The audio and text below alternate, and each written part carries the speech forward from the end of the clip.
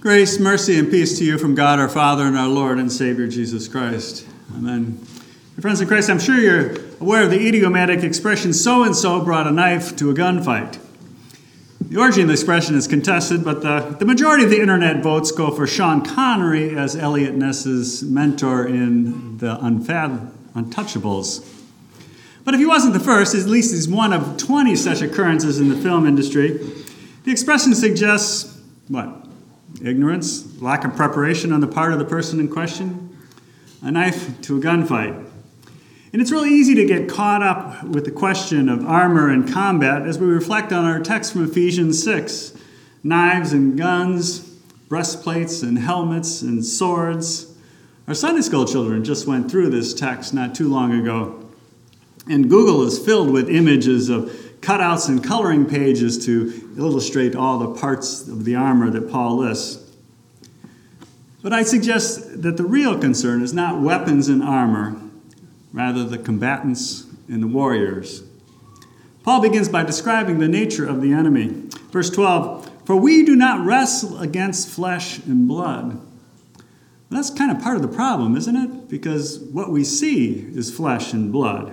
That's the presenting challenge. And it's compounded by the visible nature of all the pieces of armor that he describes, even though they have spiritual connections. But what's behind it? And here Paul lists the true enemy. Not flesh and blood, but against the rulers, against the authorities, against the world powers of this darkness, against the spiritual forces of evil in the heavenly places. You feel kind of the crescendo of doom there? In contrast to the next section describing our armor, we ask the question, what are the weapons of the rulers and authorities? How do the world powers and spiritual forces of evil engage us in combat? What are the devil's schemes? Well, Wenger suggests that his chief weapon against the church is false doctrine, a crafty, deceitful scheming designed to lead the children of God away from the truth by attacking it from within. Deep guile and great might are his dread arms in fight, right? We sing in A Mighty Fortress. And Paul warns Timothy in his second letter, have nothing to do with foolish, ignorant controversies. You know that they breed quarrels. And a little later in the same letter, they're the snares of the devil. Chrysostom wrote, the devil never openly lays temptation before us. He does not mention idolatry out loud, but by his stratagems he presents idolatrous choices to us by persuasive words and by employing clever euphemisms. Close quote. The devil also seeks to divide the church by inciting sinful anger. Earlier in the letter, Paul warned, be angry and do not sin. Do not let the sun go down on your anger, and give no opportunity to the devil. In Table Talk of 1538, Luther yelled in exasperation, ah, dear God, how hostile the devil is to us. He stirs up mutual hatred even among ministers of the word. The devil always lights one fire after another. Let it be granted that we do not agree in the moral pattern of our daily life, but let there nonetheless be agreement in true doctrine. Scary stuff, right? These fires that the devil keeps lighting among us and between us. The disunity of error that wanders unheeded into heresy. The anger that clouds our recognition of true brothers and sisters in Christ. Scary stuff, indeed. But, and this is the important part, the war is already won. You are redeemed.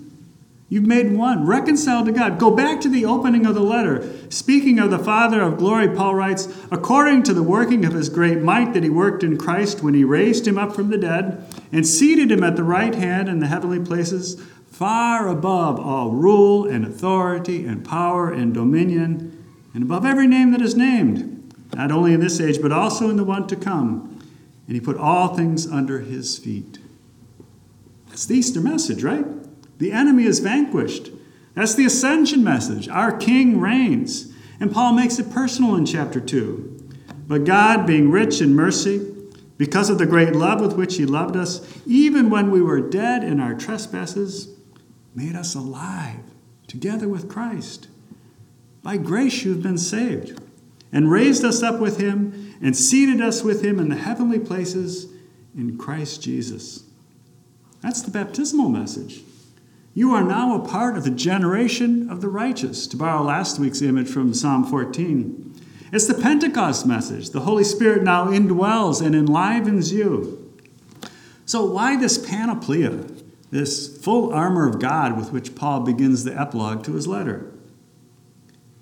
Well, it's pretty simple. The war is won, but final skirmishes continue to be played out among us, and final losses will be sustained. It's not just sunshine and victory parades. There is no so-called perseverance of the saints. Therefore, finally, be strengthened in the Lord, that is, in his mighty strength, so that you may be able to stand. Stand. I suggest that that's the central theme or the focus of this text. Let yourself be clothed with the full armor of God that you may be able to stand. The first mistake we often bring with this text is to assume that Christians are to take the battle to the enemy. No, we're told to stand. And one of the pieces of armor is particularly instructive in this regard, the shield of faith. If Roman armor is Paul's pattern, this is one of two shields that the soldiers would carry. A thureos, the word comes from thura, which is a door. It's big. It's 2.5 feet by 4 feet. And remember, people were smaller back then. And there was also a bigger version that was another hand's breadth all the way around. This thing is huge. It's made out of two layers of wood fastened with bull's hide glue, and then it's covered with canvas, and then calf skin over the top of that. This thing is heavy. You're not going to go running around. The key is not standing alone, though, but side by side, shield to shield, presenting a wall. In a word, to stand. Recall I said if Roman armor is Paul's pattern, but I'm not so sure. I invite you to take a little tour with me through the Old Testament. Let's start in 1 Samuel 17. Goliath had a helmet of bronze on his head, and he was armed with a coat of mail. And the weight of the coat was 5,000 shekels of bronze, and a bronze armor on his legs, and a javelin of bronze slung between his shoulders. And the shaft of his spear was like a weaver's beam, and his spearhead weighed 600 shekels of iron, and his shield bearer went before him. And then there's David, right? The little shepherd boy.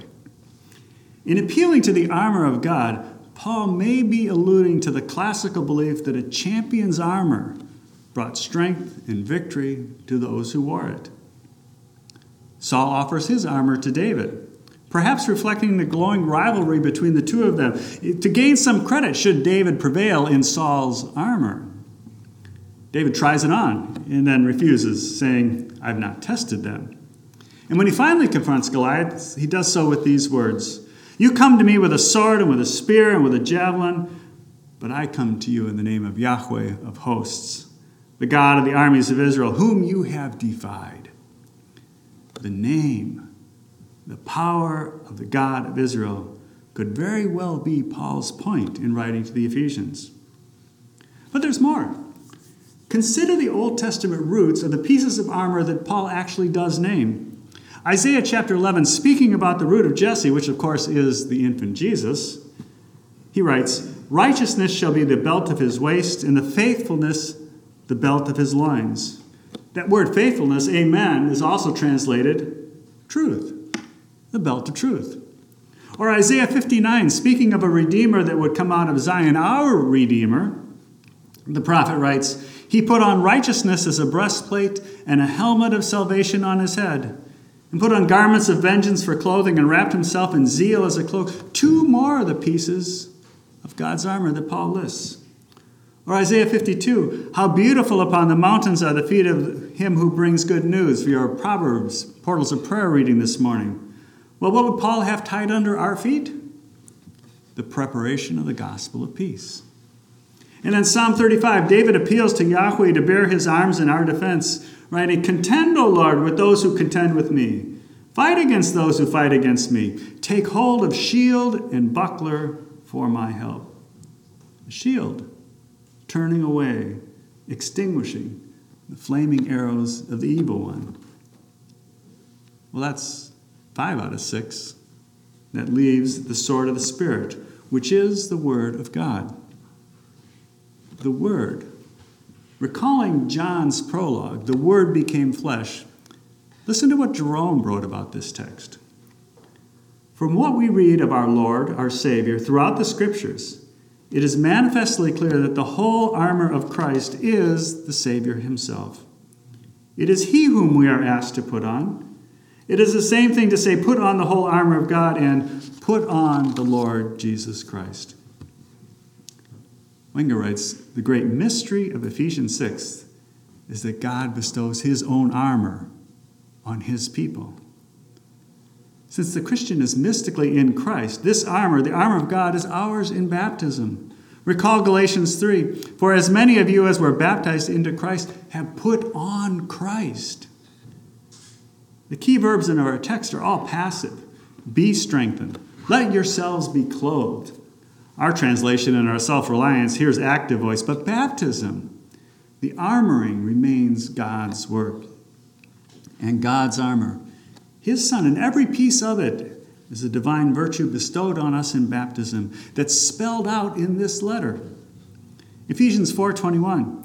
Assuming that you have heard about him and were taught by him as the truth is in Jesus, the belt of truth. Ephesians 4:24, the new self created after the likeness of God in true righteousness and holiness, the breastplate of righteousness. Ephesians 4:3, eager to maintain the unity of the Spirit and the bond of the peace, what is under our feet, the shoes of peace. Ephesians 4:5, the shield of faith is the trio of one Lord, one faith, one baptism. In Ephesians 2:8, by grace you have been saved through faith, and this is not your own doing, it's the gift of God, the helmet of salvation. And finally, Ephesians 5:26, that he might sanctify her, that is the church, having cleansed her by the washing of water with the word, the sword of the Spirit, the word of God.